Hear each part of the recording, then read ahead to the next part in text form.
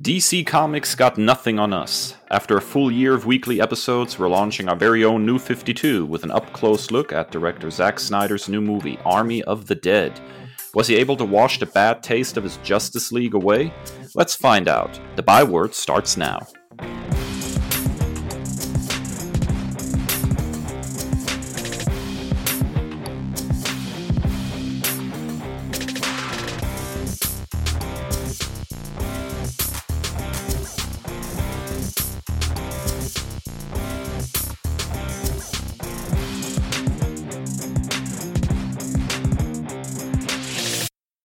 Welcome back, nerds across the globe. It's time for a brand new oven-fresh episode of the Nerd Byword. I'm Dave, here with my friend and co-host Chris, and we're ready to bring the nerdy goodness to you. In today's episode, we're tackling the new zombie movie from director Zack Snyder, Army of the Dead. But first, we have to tackle our opening segment. Nerd News! That's right. Nerd News. Chris, what's good? Well, at long last, fans got their first tease of the upcoming MCU film Eternals, a movie that features a group of immortal beings with superpowers that have lived in secret throughout much of human history. They now come out of hiding to battle their nemesis, the Deviants. Created by Jack Kirby in 1976, the property returned to prominence with a 7-issue limited series by author Neil Gaiman and artist John Romita Jr., in the mid-2000s. Based on what was shown in the teaser, one may assume that the aesthetic of this film, combined with the influence of Academy Award-winning director Chloe Zhao, borrows heavily from this particular series. In anticipation of the film, Marvel Comics is currently publishing another volume of the title with writer Kieran Gillen and artist Asad Ribic. Many fans of the Marvel Cinematic Universe are hailing this film project as one of Marvel Studios' boldest endeavors, likening it to that of 2014's Guardians of the Galaxy, featuring a roster of characters that are widely unknown to the general public. Dave, you weren't exactly taken with this trailer. It seems that we're going to have to step outside our echo chamber, so to speak, for this one. Well, look, I mean, to be completely honest, I am excited for this movie. And the fact that it's drawing on a series that was written by Neil Gaiman is obviously a plus, since I'm a big Neil Gaiman fan. The cast is obviously phenomenal, and the premise is pretty interesting. I'm glad the trailer also didn't give too much away. It's a teaser after all. I think where my disappointment comes from is just that I don't understand why nobody ever in any movie seems to be willing to go full Jack Kirby. You know, I love Kirby's bonkers visual style. It's so distinct and historically has been colored in these bright popping colors. A movie that would be willing to hitch their wagon to Kirby's style would be probably one of the most visually distinctive and unique movies, period. And yes, I'm a DC fan more so than a Marvel fan, but this is not me belly aching about the MCU, which I really enjoy. I said the exact same thing about the depiction of the new gods in Zack Snyder's Justice League. It seems that Hollywood likes Kirby's ideas, but not his visual style, and I find that simply regrettable. I would love to see a movie go, full Kirby once. In the end, the big costumed group shot at the end of the trailer felt a bit visually safe when it could have packed a lot more Kirby punch. That's not to say, again, that I'm not interested in the movie. I just want some more Kirby on the big screen. I love his visual style, and it never gets the respect on the big screen that I think that it deserves. Yeah, so I guess I'm the wrong tree to bark up with that. I'm personally, I know this is, almost, blasphemous, but I'm not a huge Jack Kirby fan. I appreciate his contributions to the medium of comics. It's just his art style is not to my particular taste. I also am not a huge fan of like bright, vibrant colors. I typically like the black suit Spider-Man. I like darker colors. Typically, that's just for my personal taste. And I just think that with the evolution of art over the years since, this product was initially created and Kirby, was in his heyday, I think just art has evolved. And I don't think that a lot of that translates very well to screen. I think one of the few exceptions you have is something like Thor Ragnarok. But even then, some critics say that that's not Kirby-ish enough. So I don't know where we find a happy medium at this point. This I think this particular entry, at least what I've seen of Chloe Zhao's work on something like Nomad Land, it seems very, very kind of in line with that. And combined with kind of the aesthetic that they're going for, kind of like a biblical type epic. It seems kind of, you know, continuous with that kind of vision. As far as like a full Kirby thing, I think it's a slippery slope, because when you at least the entries that we've seen where they try to go for those bright colors and snappy things, it comes off as a little bit goofy. I'm thinking of something, along the lines of like the original Fantastic Four films from the early 2000s, or something like that. So Oh, don't tell me now that you like the dark visual style of Fant Four Stick better. oh Come on God, now. no. Like I believe in moderation. My life motto is everything in moderation, and that's the opposite end of the spectrum. That's absolute garbage. Where it's almost like when you drive on the side of the road and you trail off and you hit that buffer, and you like, oh God, and then you overcorrect. I think that's what that film is. It's an overcorrection, and you know that film is just absolute nonsense. And I think the reason that I join you in my criticism of the Zack Snyder verse is you have those muted costumes combined with several other factors like the poor CGI, the slow motion, and then also overwhelmingly the dark lit environment. Like it's hard to see anything in a lot of those scenes. You have like a black sky, and we'll get into this a little bit with our film review of Army of the Dead, but it's hard to see anything. It's like that one episode of Game of Thrones where it's like, did somebody forget to pay the light bill? Good God, I can't see anything. So I don't think that this film is going to fall into that. But I definitely see where you're coming from. Well, and when it comes to, bright, popping colors don't work on the big screen, I actually love the visual style of Thor Ragnarok. And that particular interpretation always, doesn't really land with me, just because my all-time favorite dude on the big screen is Superman. And the best Superman suit by far, to my liking at least, was Chris Reeves, which was exactly that bright popping color in a really vibrant, bright world. But that's not even really the ultimate problem. I mean, to me, when you're talking about a property like the Eternals, which is these ancient, basically almost godlike creatures, they've been around forever, it seems so odd to me that they would dress basically like almost perfectly in line with the general visual aesthetic of the rest of the MCU. Like these individuals have been around forever and have traveled the universe, and you would think that they'd be a little more outlandish in some of those visuals. But again, they're trying to take a property that is pretty unknown, and they're trying to kind of file down some of the eccentricities of it to try to make it land with the general public. And I understand that.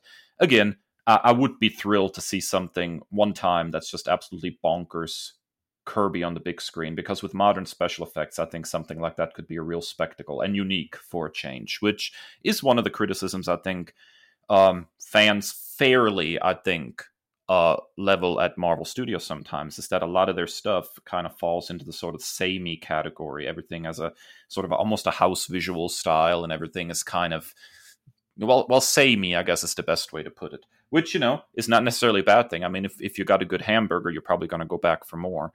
And the MCU delivers good stuff. But just this was a property, I think, that could have really, visually at least, stepped further away from the house style. Yeah, I wholeheartedly agree with that. And that's one of, I think, when you're trying to thread the needle and correctly interpret the comic book source material, and yet and still trying to cater to larger audiences, I think it's a very difficult needle to thread. And with some MCU entries, it really hits and it's fine. And then other ones, it kind of lands, with a dud. And that's why I have like so much respect for them to be willing to take the risk they did with something like WandaVision, that is just completely out there, and something completely new, and like you haven't seen before. Yeah, absolutely. I was a big fan of WandaVision. It was stylish, visually unique, had an interesting storytelling rhythm to it. That's the kind of stuff I think I'd like to see more from the MCU. All right, Dave, you're going to uncharted territory for me. Overwatch. Okay, so bear with me. For those listeners who are familiar with the game Overwatch, this is going to make a whole lot of sense. For those of you that are not as familiar with the game, it might sound like like so much nonsense. So we've talked at length about how much Chris and I both dislike online multiplayer generally. That's not to say that there are not cases when I put up with it to enjoy a really good game. And that to me was the case for several years with Blizzard's excellent hero shooter Overwatch. I'll freely admit to sinking many hours into the online only game. I made some friends, got cursed out and insulted, but overall, I had a really good time with the game. As a fairly new father now, I don't exactly have the time to do the Overwatch loop anymore, but I'm still following the news of the upcoming sequel, Overwatch 2, with great interest, having been a part of that whole community for so long. So Blizzard recently dropped a bit of a bombshell. In the sequel, they will be reducing team size from 6 people to 5. That's a massive shift inside the game. In the past, the game basically required 2 tank heroes, 2 DPS or attack heroes, and 2 healers, so it was a 2-2-2 configuration for each team. Under this new configuration, 1 tank spot has been dropped. Now, on the one hand, this will probably speed up gameplay and make it more intense. On the other hand, so-called off-tanks, those characters who are technically tanks but not primarily focused on shielding others, are pretty ill-served by this meta. Characters like D.Va, for example, cannot currently fill a sole tank spot effectively. So in the old configuration, you'd have, a main tank, something like an Orisa or a Reinhardt that can shield characters effectively, and then an off tank that's a little more mobile and a little bit more attack oriented for a tank. And that's just out. That's no longer possible. So basically, it feels like the reduction in team size will also lead to several characters becoming less viable in the game unless Blizzard is willing to do some significant reworking of those characters. And I think that's a shame. I mean, part of the appeal of Overwatch is that there is a hero and a playstyle for pretty much anybody. Knocking out a whole bunch of heroes now out of the rotation because they don't fill that one particular tank role of shielding, other players. I don't know if that's necessarily a smart choice. So I'm still watching as more news unfolds, but I'm unsure, as a pretty seasoned Overwatch player, whether I really enjoy this change, Chris. Okay, so here I was worried, but you're speaking my language. It's just a different game, so I know all about. For those of you that don't know, DPS is damage per second. So when you're building a character or gear, you want to go for heavy attack, lower defense, and then tank will absorb that damage, and then of course healer is pretty self-explanatory. So this I'm very familiar with this terminology. It's just a different game. I played the Division 2, and it was basically the same thing when you're team building. And that was by and large the one online multiplayer game that I enjoyed the most, and I was lucky enough to find some good teammates in Division 2. But so yeah, that really is like a significant thing when you think about you're relying on 2 tanks to take the majority of the damage, and then just completely removing one of those. That's a significant shakeup. Yeah, and like I said, I'll be watching it pretty carefully just to see how that shakes out. I did read there's a workshop mode in Overwatch where fans can kind of make their own game modes, and they've already made a game mode that kind of implements those changes so they can test it out. And some of the players seem to be pretty positive on the changes. Some are pretty negative. There's also, of course, the question of Overwatch League. Now, there is professional league of Overwatch players now, and a lot of the teams basically now don't need half of their tank players, so that is a significant change for them as well. There might be some loss of employment there as well. So this is a pretty significant change as far as the world of video games is concerned. Yeah, for sure. It's almost like that. If it ain't broke, don't fix it. It makes you wonder why they would want to shake something up so much like this. Oh, Overwatch, Chris, has a horrible history for shaking up constantly. I mean, this is probably one of the most significant changes in recent years. But when the game first came out, besides, dropping new heroes occasionally, I mean, they would go in and completely rework some heroes to the point where players who mained those characters found them suddenly unrecognizable and had to learn how to play that character again from the ground up. So Blizzard has a long history of constantly changing and rebalancing Overwatch. I'm not shocked that they would make a change like that, just still not sure if it's the right move in my book. All right, that's it for Nerd News. When we come back, it's time for the main event, an in-depth review of Zack Snyder's Army of the Dead. Don't go anywhere.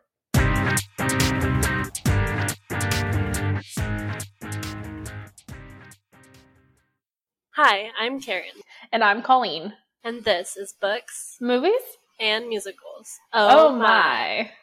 Come join us as we discuss our favorite childhood stories in analytical and honest ways. Most recently, we've been discussing Harry Potter and Disney princesses. We have so many more ideas and we can't wait to go through them with you. So, keep it magical. And leave a little magic wherever you go. Bye!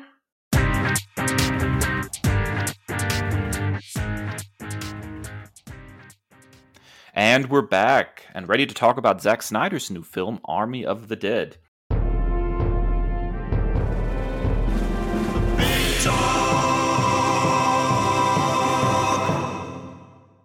In the Netflix original flick, after a zombie outbreak in Las Vegas, a group of mercenaries takes the ultimate gamble by venturing into the quarantine zone for the greatest heist ever.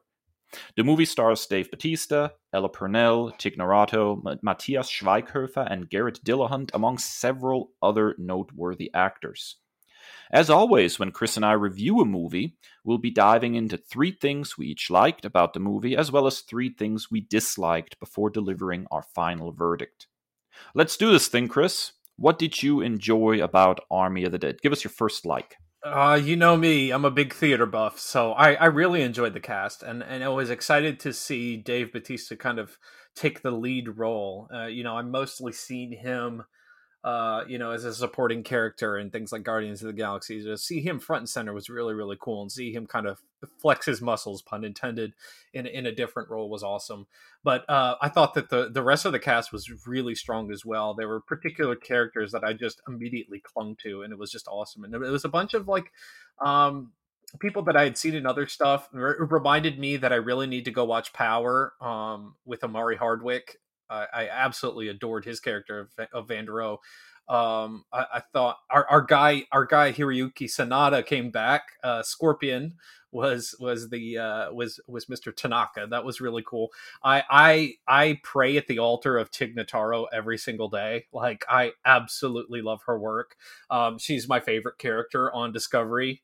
And then just like the rest of the cast was a lot of people I haven't seen before, and I thought that they were really, really strong, and I really dug the ensemble that they built with this. So you had some really, I thought that it was a really interesting kind of, it was a very 2021 type of film with the types of characters. You had the internet influencers, who were doing it for fame and even more so than the fortune. So I thought it was a really great cast, and it was a lot of fun. Yeah, the casting director deserves a raise on this one for sure. Overall, I love the cast. It also had a bit of an international flavor, which I really appreciated. There was a French actress, there was a German actor, there was an Indian actress involved. I appreciate that a great deal, diversifying your cast a little bit. Now, Batista is always fun on the screen. And I was very, very psyched too to see him in a lead role here. I remember reading that he actually turned down a bit part in James Gunn's Suicide Squad in order to take the lead role in Army of the Dead. And I think that was a good choice for him. He was really due a lead spot in a movie. I think he's shown his skills several times now. I really think, although I love Dwayne "The Rock" Johnson, I think Batista has done a much better job in picking roles post-wrestling. He really pops up in a lot of stuff that lets him show off his range as an actor, gets to diversify a little bit. I remember him popping up, I think, in Blade Runner 2049 in a very unique role for him. So, yeah, I think the casting was top-notch. I totally agree with you, Chris. I just love, I look nothing like Dave Bautista, unfortunately, but the fact that he's just like a dad struggling, has to put on his glasses to read something. I identified with so much with that, having to work at a burger place. Like it was super enjoyable to see like this big, muscle bound dude, flipping burgers. It was just really cool to see. Yeah, absolutely. All right, Dave, what is your first like of this film? Okay, I think there's a scene in the movie that we really need to talk about because I think it's the standout scene, the best scene in the movie, really. So I wouldn't call Army of the Dead technically a horror movie per se, since it doesn't spend all that much time, building tension or creating what I would consider truly scary moments. It's more of an action heist movie that happens to feature zombies. Now, that being said, there's one scene in the movie that actually feels like something from a horror movie, and it is, in my mind, the best scene in the movie. So you have the character of Chambers, played by Samantha Wynn, confronting Martin, played by Garrett Dillahunt, about his shady behavior before the group has to sneak through a crowd of hibernating zombies. Batista's ward is dropping small lights on the ground to mark a safe path. Martin moves one of those lights, leading Chambers into a dead end surrounded by zombies who are slowly waking up.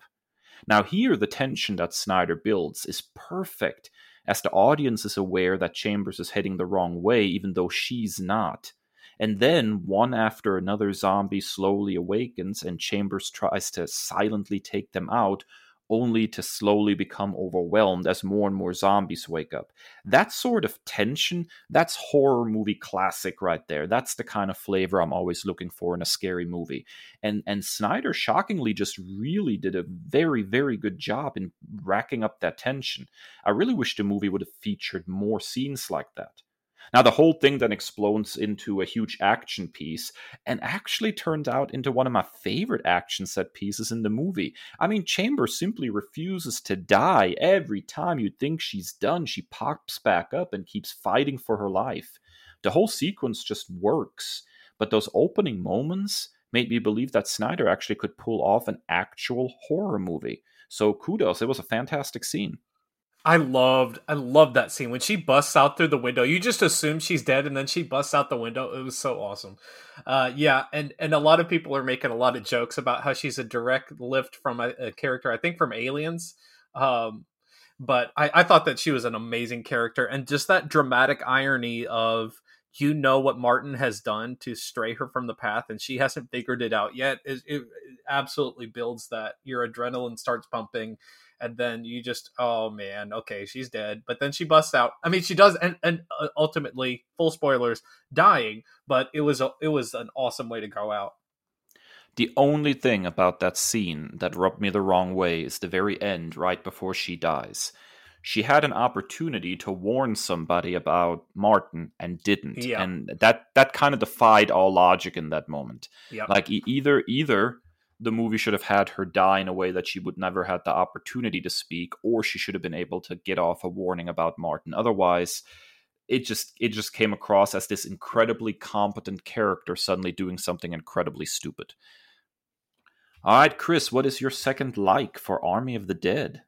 I love the fact that I think the whole concept kind of clicked. Like they blended genres. Like I totally agree with you. It's not so much like a tit for tat like horror flick, but the fact that they took like this heist movie and blended it with that flavor, the whole idea of zombies in Vegas and like those bright neon colors, and like you have zombies with, Elvis suits on, and like you have the go-go dancers. Like it was so fun, and like just like it just worked. Everything clicked and it worked, and it was just like a really fun film to watch. Like it was a really enjoyable time.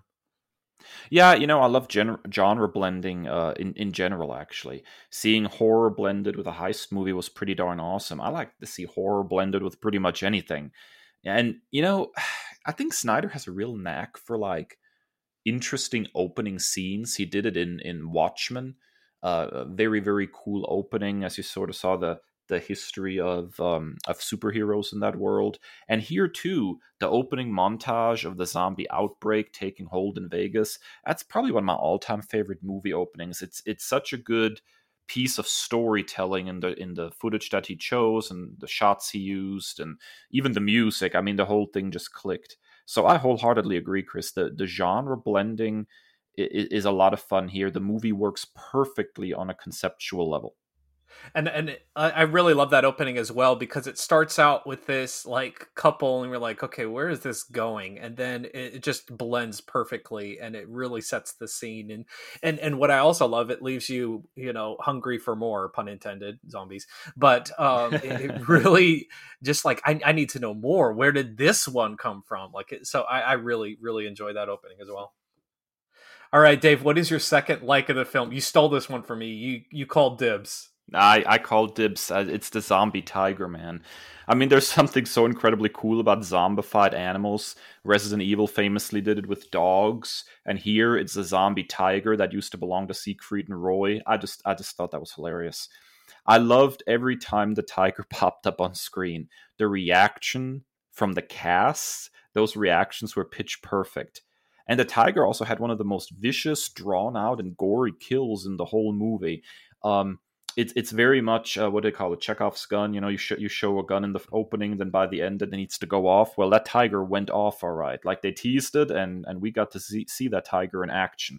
And I'm glad that they did that. It was a fantastic scene when he finally got a meal, so to speak.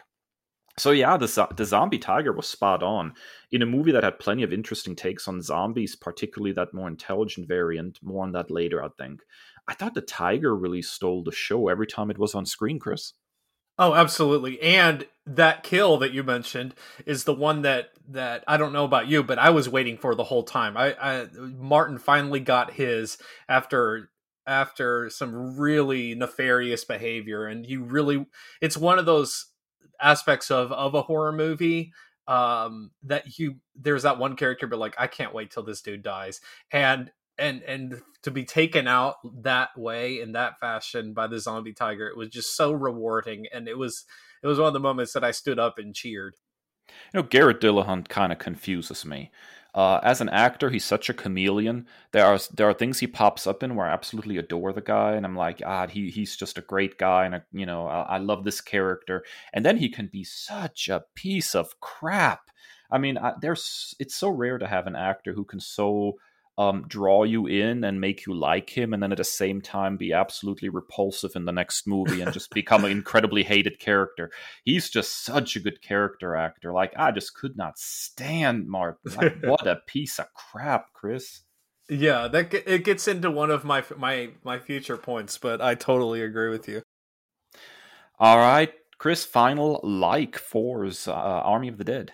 Well, you said that this is not so much, a horror movie, but it's very much an action flick, and where they leaned into those action scenes, I thought it was awesome, and I really loved, particularly the scenes where Batista got to go full, Schwarzenegger, Stallone, and full action hero. I thought those were the best ones. I love the scene towards the end where he goes in to save his daughter and Gita. Like, I totally loved it. So the action scenes, I thought that they were so rewarding. They were so good and so well thought out and choreographed. And my particular favorite character, the Coyote, the French actress, like I absolutely loved every scene that she was in. I thought she was super compelling, super amazing, and so every scene that she got to be a badass was really fun as well.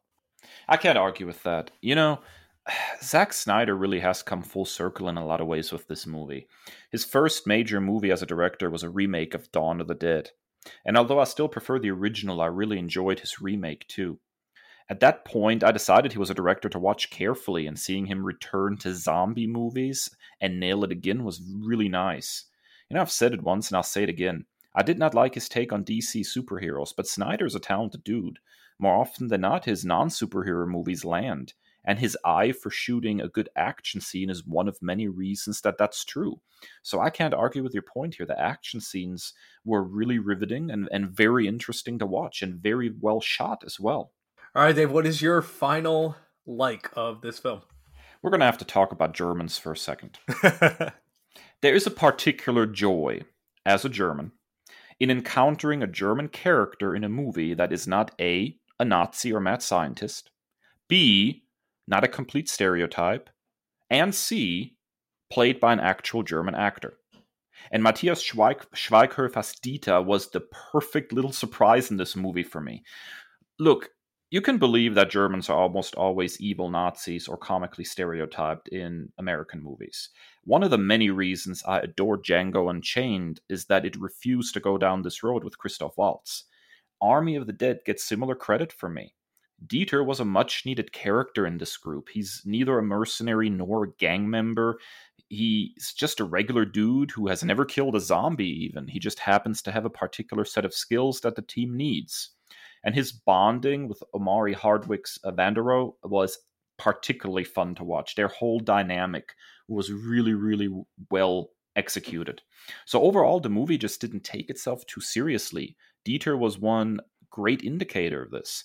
I actually found myself laughing out loud in several places in the movie, something I'm not really used to from Zack Snyder movies anymore. Schweighöfer also has me legitimately excited for the prequel, Army of Thieves, which he also directed and follows his Dieter character as he gets involved in a different heist in the early days of the Las Vegas outbreak. The movie is already filmed and should be dropping on Netflix later this year, and I find it incredibly exciting, actually. To me, a guy like Schweighöfer is super talented and needs to get more roles in Hollywood. I'm all in on the guy. He's really, really good. Oh man, like I was so excited. I think I hit the play button before you and I was like, just wait. And I was so excited to hear your take on this, because particularly my favorite aspect of the film overall. So I didn't put this in my likes because I didn't want to step on yours too much, but my overall favorite thing of the film is Dieter and Vandero, like, together, their progression, their growth, which is really a testament to the way that they constructed this film. It's not like a major type of thing, and it's not a whole lot of screen time, but the evolution of their relationship, going from, okay, I get paired with the noob, and Vandero, as this experienced zombie killer, is so annoyed that he's got the safecracker who has absolutely no skills when it comes to physical fighting. And then when Dieter kills his first zombie, and he just like starts taunting Vandero and like, oh, not zombie killing material, and then and then they get to the point where they're like besties and like sacrificing themselves for one another. It's just really, really fun, and it was far and away my favorite aspect of the film. Yeah, it just worked, and like I said, the fact that they made already filmed it, a prequel with Schweighöfer, makes me very, very excited, because I really want to see more of that character. See, I had no idea, and so now I'm stoked, and I'm going to be counting the days. I had no idea about that. That's awesome. Oh, there's apparently an animated prequel coming too that features most of the cast returning to tell the story of the early days of the outbreak in Las Vegas. So Batista and co came in and did some voice work for that as well. That's supposed to drop at some point on Netflix too. All right, that brings us to the uncomfortable world of dislikes, Chris.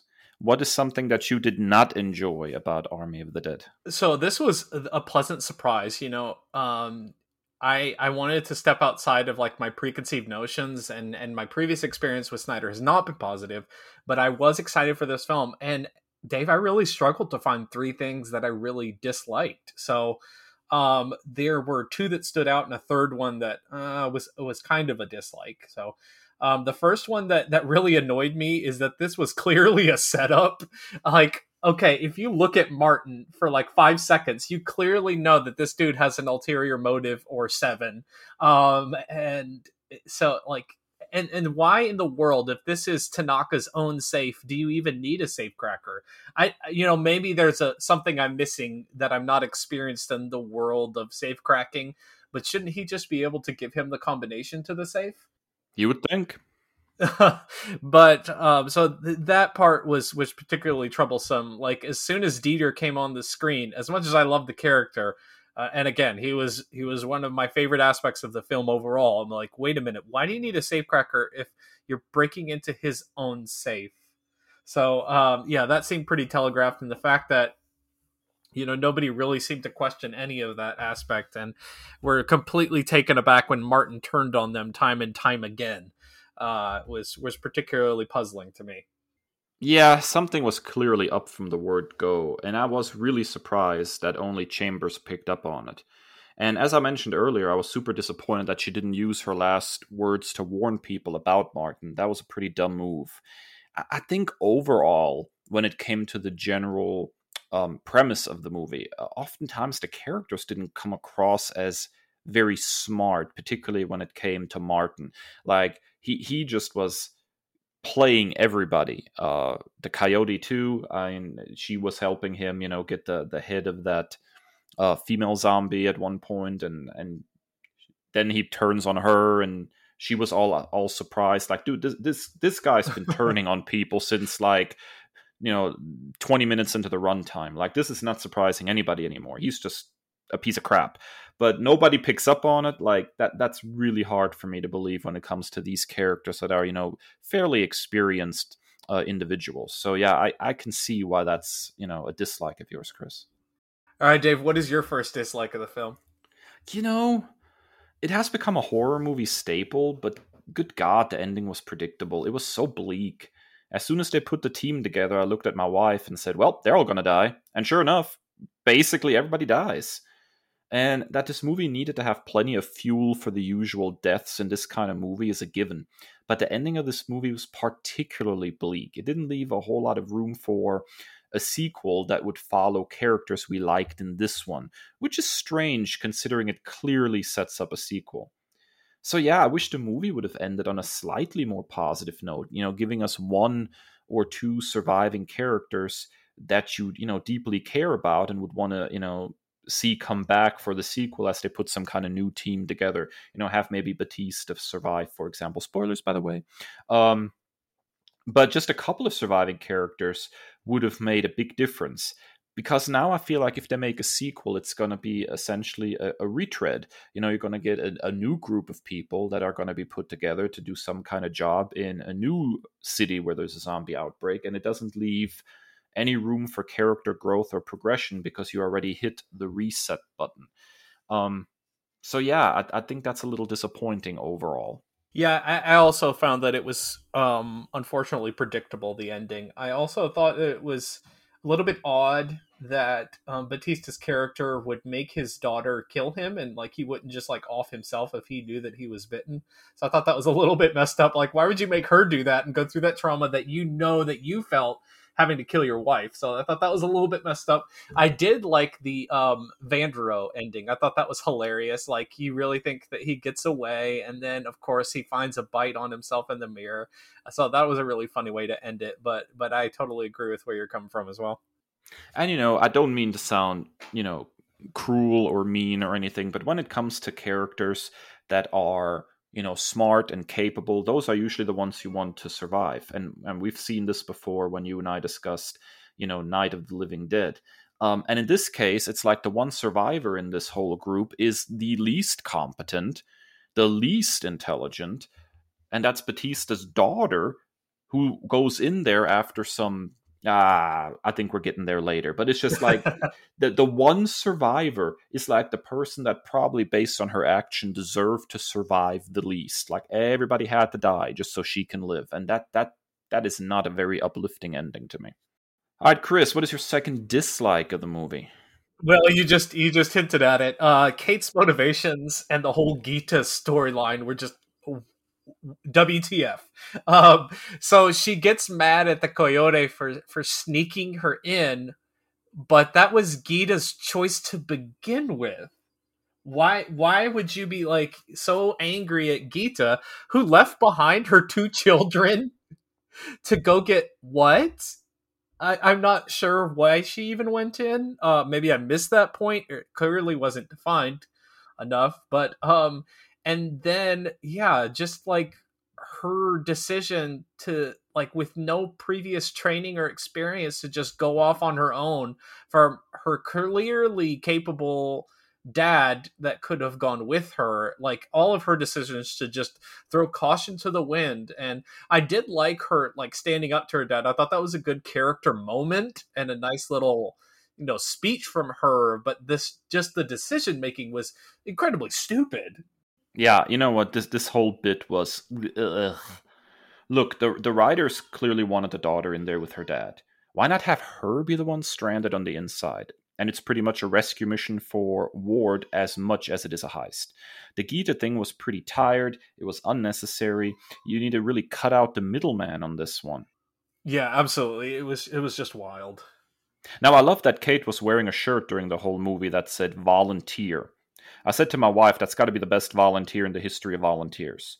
She volunteers to walk into a city full of zombies to rescue one random woman who was too dumb to stay out of a city full of zombies. That's one heck of a volunteer, Chris. And completely abandons her kids, but let's get mad at the coyote. Like, let's project all of that blame and all of that anger on the someone who's just like, listen, this is what she paid me to do, honey. So it really made no sense. Like, where is the consternation, the anger to Gita, who died at the end anyway? Yeah, very, very successful rescue mission there, lady. Also, how did she escape unscathed from that helicopter crash, but everybody else died? Who knows, man? Who knows? Plot armor. All right. Plot armor. Yeah. Dave, what is your second dislike of the film? Elephant in the room time. This movie relied a lot on CGI and green screen work. Now, ignoring for a moment that Tig Notaro literally had to be filmed separately and inserted into the movie to replace another actor, let's just put that aside. The CG simply doesn't always land. The movie feels a little fakish in places where a movie about a zombie heist probably shouldn't. Specifically the setting. The background shots of the city, they were not always convincing. You know, I can forgive the zombie tiger not always looking its best, since that's a pretty fantastical creature. But you've got to get the setting right. If the audience doesn't believe that these people are actually there, suspension of disbelief when it comes to zombies, riding horses, is simply not going to happen. I've grown really tired of substandard CGI ruining horror and horror-adjacent movies for me. I know it's cheaper than other alternatives, but regrettably, more often than not, it also looks cheaper. I miss, more on-location filming and practical special effects. Those sorts of things, they have a tendency of having real weight. They land better. But yeah, man, some of that CG, particularly in the backgrounds of establishing where they were at, the setting and stuff, didn't quite land, man. Yeah, I want to be able to chalk this up to like filming during a pandemic and whatnot, but I don't think there was anything as super egregious to me as there has been in previous Snyder properties, but it really is just a tired thing to as a movie goer. To see bad CGI. So I'm a huge fan. We've talked about this, to a great extent, always a fan of practical effects when possible. All right, Chris, final dislike for Army of the Dead. So this one was the one that I struggled to fill in because there weren't three huge things that I had a problem with this. I've already covered it with my other two. So the slow-mo is pretty present in this one, and I don't think it's as egregious as in like the Justice League film and the other Snyder creations that I've seen. But in some ways it works, but then it's like too much of a good thing. So in like some of the action scenes, it's really cool. I like the one where the money is flying in the casino. That's cool. But then it just gets to the point where like, okay, you're doing that again. You're doing that again. So again, it's not a huge dislike. It didn't deter me a whole lot, but it was just a little bit repetitive. If you're watching a J.J. Abrams movie, prepare for lens flares. If you're watching a Snyder flick, prepare for slow motion. At this point, his overuse of slow motion is almost self-parody. The joke is that otherwise the movie was filmed extremely well, and in places, as you mentioned, the slow-mo worked. But in other places, it was distracting because it felt like such a cheap amateur move compared to some of his other techniques. Zack, I would love to see you make one movie completely free of slow motion. I honestly believe it would work better, dude. Yeah, I totally agree. Dave, I really am interested to hear your third and final dislike. Sometimes a movie leaves you wanting more, and that's really good fuel for a sequel. And at other times, it leaves you wanting more because you feel like it was missing an essential ingredient. And in this particular movie, I think the missing ingredient was more information about the zombies. The implication of the movie was that these zombies have built some kind of functioning society, that they had a leader who was in love and apparently even reproduced. That's a pretty different take on the zombie genre, and yet it all happens sort of on the periphery of the movie. I would have loved to see the movie give us a little bit more information about this zombie society, how it functions, how these zombies interact and relate to each other, and what really the underlying rules are, and even what the alpha zombie's actual goal was. I mean, he pops up in Vegas. There's just one zombie. He turns really the whole city. The city is walled off. And at that point, his intelligence is well established, but his motivation is not. Is he, eventually hoping to get out of Vegas? Is he perfectly happy in there and just wants to protect his little society? I don't think that was necessarily clear. And I would have loved to see more of this zombie society, because it's pretty unique as far as the zombie movie genre is concerned. It was pretty different, and I would love more information about it, Chris. Yeah, for sure. I thought that was a really interesting kind of switch up from what I've seen before from zombie flicks, and I definitely wanted more as well. All right, so Chris, what's your final verdict then for Army of the Dead? What are your thoughts? I'm gonna go. I felt I really, really dug this film. It was really fun to see, and I want to see more. I'm gonna go probably like a B+. That's hilarious, dude. For me, the movie was just fun. It was a really good, fun popcorn flick. I know there are plenty of critics who took issue with, plot holes, with running time, etc. But I can't lie. I enjoyed myself tremendously watching this one. And in the end, that's what I want when I'm watching a movie. I want to be entertained and I want to have a good time. Even though the ending is not exactly what I wanted, I think the journey was worth taking. So I agree with you. I'd give this one a solid B+ as well. It's just a fun flick, man. All right, folks, that wraps up our big talk, our review of Army of the Dead. Next up, after a quick break, we're back with our final segment, Nerd Commendations. Stick around.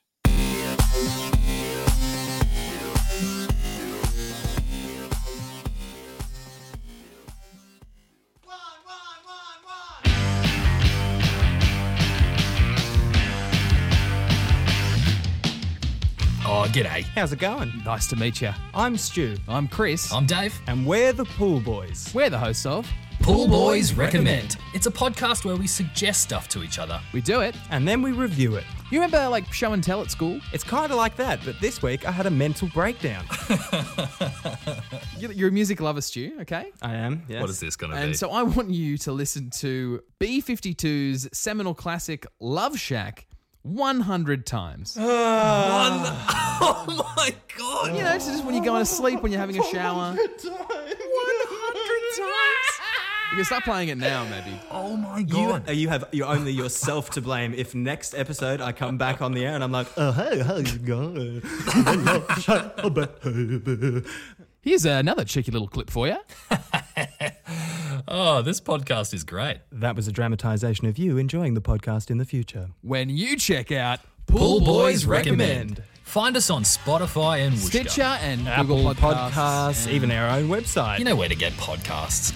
Come on, you're listening to one now.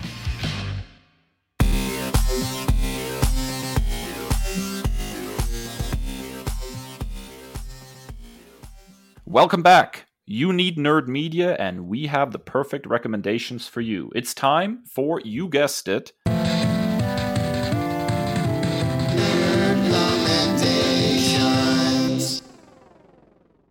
Nerd Commendations. Chris, what is your nerd commendation for this week?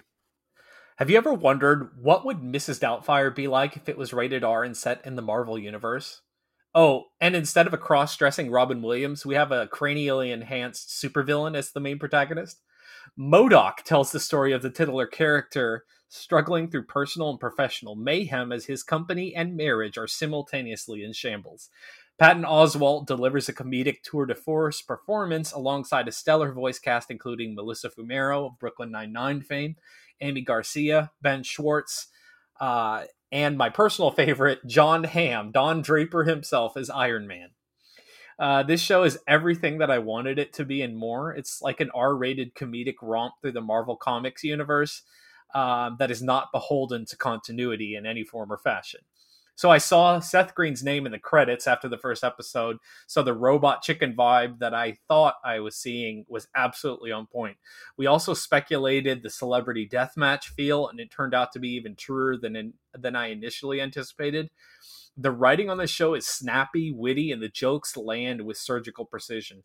There are Easter eggs galore for longtime comics fans, including names of popular comics creators throughout the decades.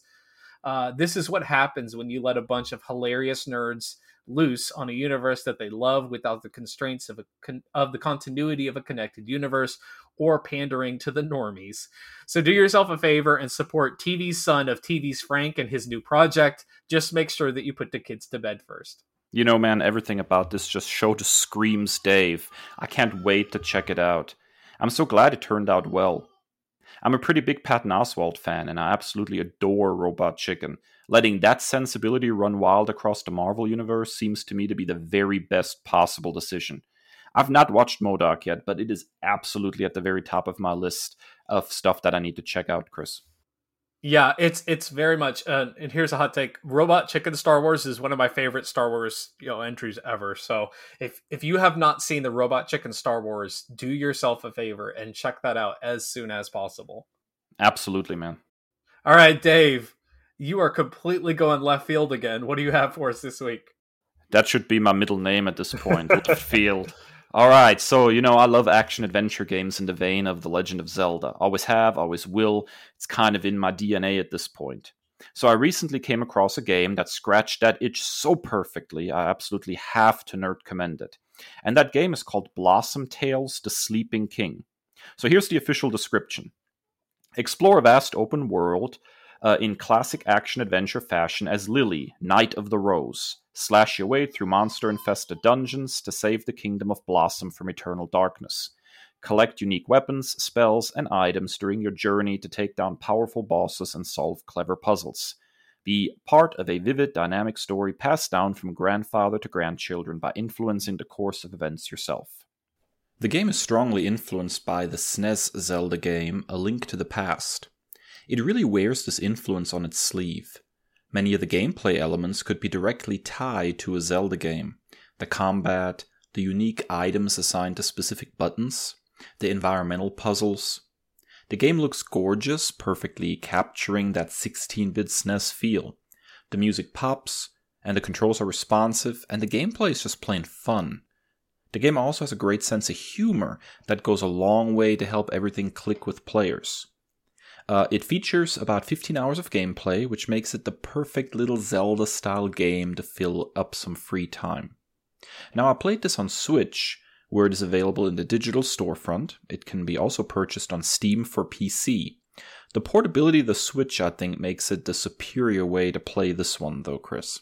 Oh, yeah, man. This absolutely scratches that itch. I'm playing Link's Awakening right now in my free time, and this harkens right to that as well.